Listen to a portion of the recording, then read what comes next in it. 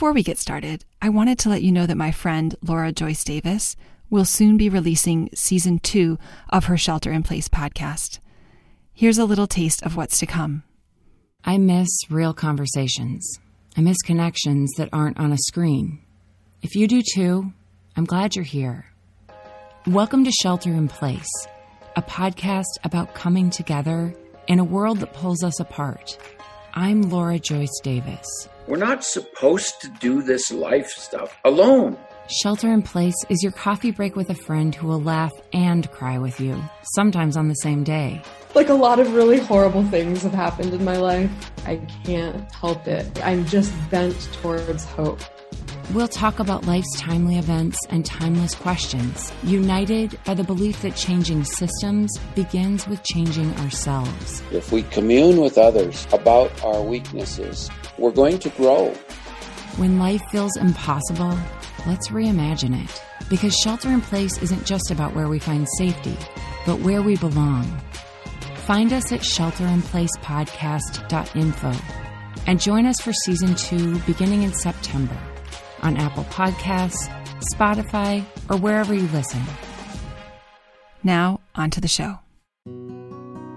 This is the Transmission Times. I was just thinking the other day that maybe we should go live off the grid or go to some island somewhere and go live in the wilderness. I just have so much doubt now about what my freedoms are. People say, oh, free speech, or, it's a free country, and you can do what you want. And that's true when it comes down to it. But I think that social freedom, the freedom of choice without judgment, I don't know if that exists in the way that I used to believe it existed. But I don't feel free to choose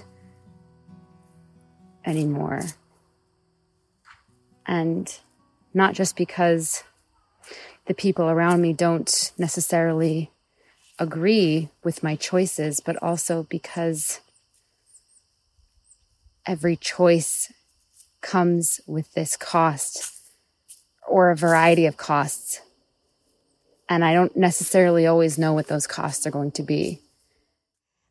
I think to defend your personal liberty and not be willing to sacrifice that for the sake of others, that doesn't jive well with me. I don't like that mentality. At the same time, if the God of the universe can give us free will to make our own decisions, then why should the government feel like they can tell me what to do or what not to do? And honestly, just saying those words makes me mad because I've just never thought of myself as that kind of a person. The government this or the government that. So these are just all new feelings. I'm trying not to judge myself for feeling them and rather just feeling them, saying them, and trying to process them.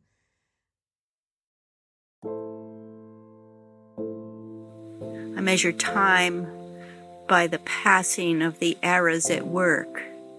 First, the slow closing, the cessation of programming, and then that week where everything speeded up so fast that it was clear that we were not going to be open at the end of the week.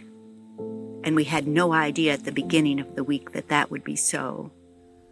One of the things that strikes me from the early days of the pandemic, when the news was coming in rapidly, my son had come home from college and my husband and son and I were sitting around the table after a meal and we were considering, is it worth it?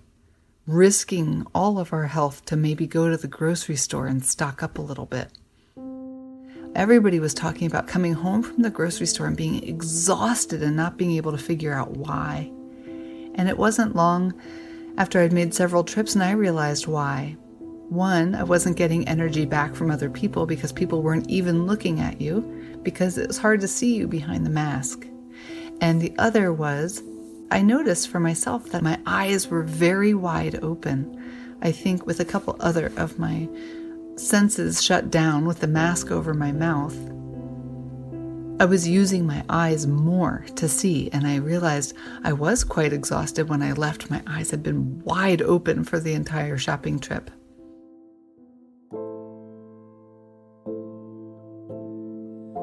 There was the shutdown, where we all tried to work at home. There was the extension of the shutdown, where we were asked to come into an empty building and work. There was the curbside era, when we brought materials out to the front door and tried to serve people in a way that seemed very unusual and foreign. And then there was the reopening, as we stressed and feared for our very lives, and have now, a month later, begun to relax and understand that if we were careful, we were safe, and so was everyone around us. My son at dinner yesterday was saying, can he give his friends high fives, or does he have to sanitize his hands afterwards? Then he was talking about putting something in a drawer, and he said, well, I guess if you close the drawer, then you can just hand sanitize afterwards. And it's like, is this what we're creating in these kids? That every single thing you touch, you then have to sanitize your hands? I don't want that for my children. I don't want that for my children. I feel so helpless. And as a parent, it's one of the worst feelings you can feel is helpless, because your entire being is devoted to your children and to their safety and their health. So for the last 2 months, life has felt very heavy because I feel like we're all sitting on the doorsteps of communism, and only George Orwell and I know it. And he's dead, so I'm pretty much all alone. And I've been feeling very alone, and it's scary and it's terrifying. And this thought that people will so quickly turn over their freedoms and mine in exchange for what they think is security. I read an article that was like, most coronavirus cases come from small family gatherings. And, the writer was saying, so please guys, let's just get through this and then you can see your family. Oh my goodness. I've never heard something more awful. When are we going to get over this? And what's the cost? If it is our families, that's not okay. That's too expensive. There has to be a balance, but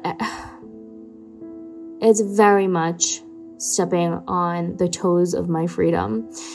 And I don't know, because I'm all about sacrificing too for the sake of others. But at what point is it just now you're not sacrificing for others, you're just conforming to this new normal? And I don't know the answer to that. All I can do is rebel in my small ways and continue to teach my kids in our house and help them with their anxiety and say, it's okay. It's okay. You're not going to spread coronavirus because you touched the drawer at school. It's okay. Even if you do, it's okay.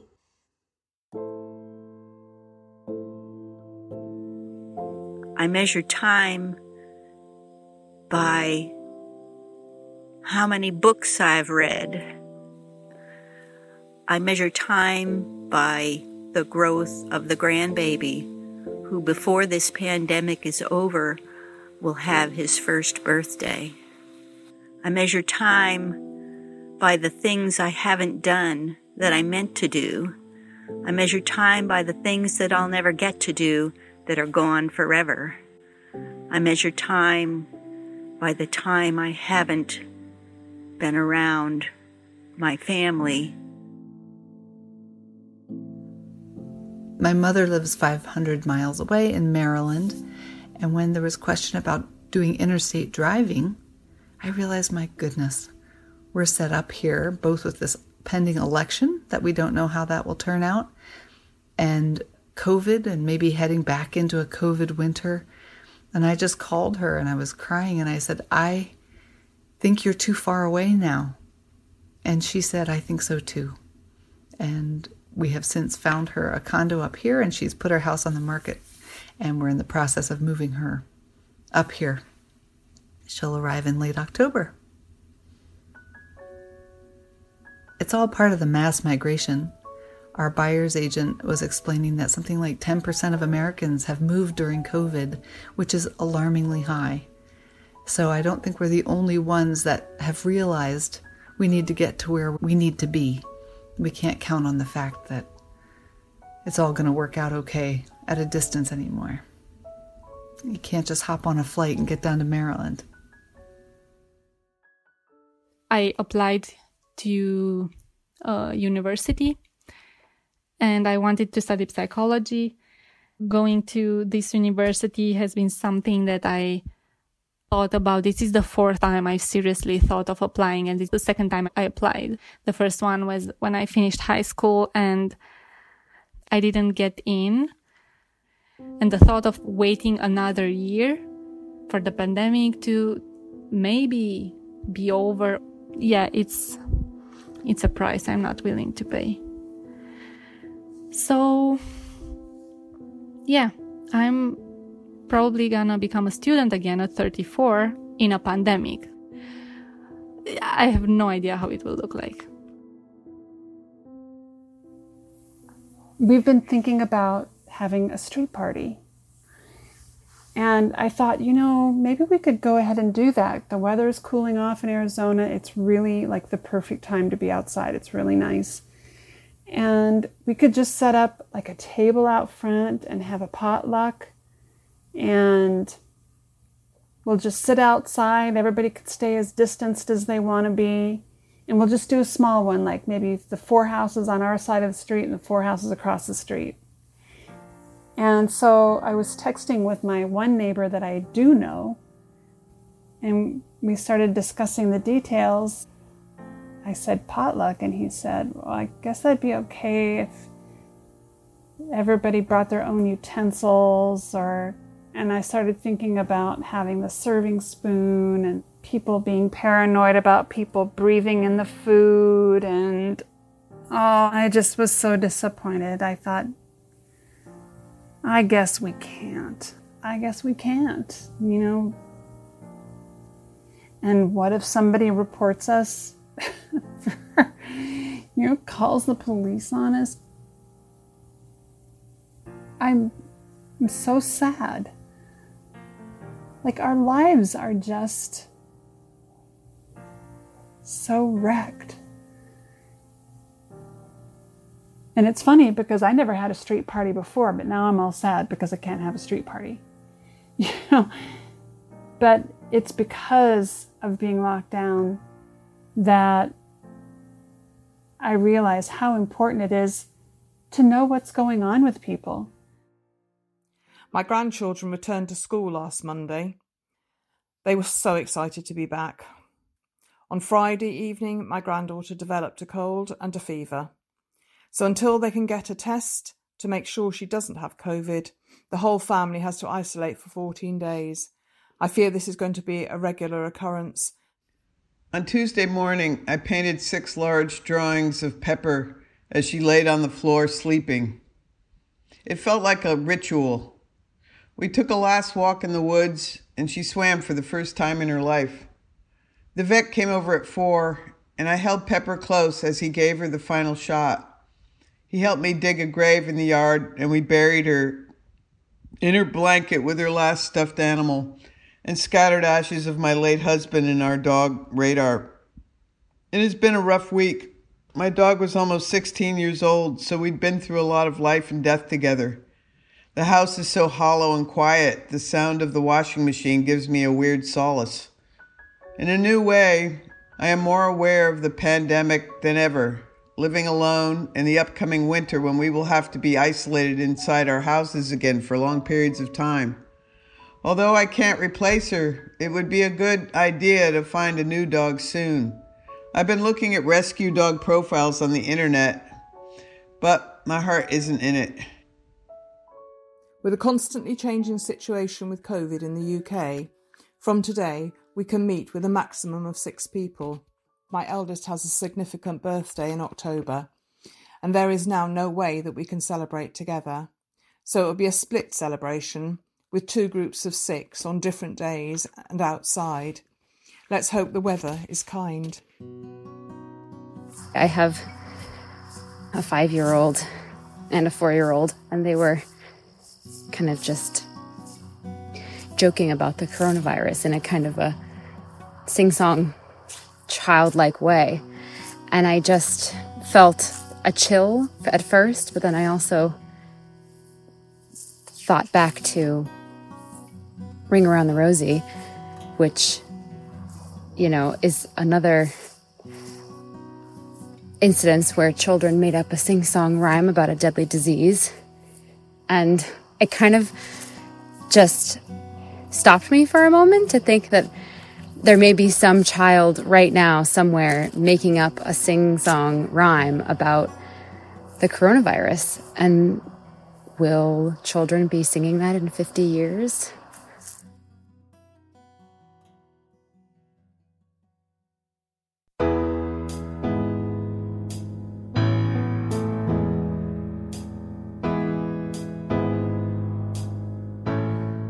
I'd like to say a huge thank you to Karen, Christina, Brianna, Kate, Amanda, Britta, Anna, Diane, and Sue, whose voices are coming to you from Maine, New Hampshire, Pennsylvania, Arizona, Romania, and the UK. Since the beginning of lockdown, the Transmission Times has been collecting audio diaries from people around the world. But there are many stories we haven't heard. If yours is one of them, we'd love to hear from you. Send us your stories of the most memorable moment from this pandemic. You can do that in one of 2 ways. You can record on a smartphone using an app like Voice Memos and email it to us at transmissiontimes@gmail.com. Or you can call our phone number 847-354-4163 and leave a voicemail. Thank you. The Transmission Times is created by me, Katie Semro.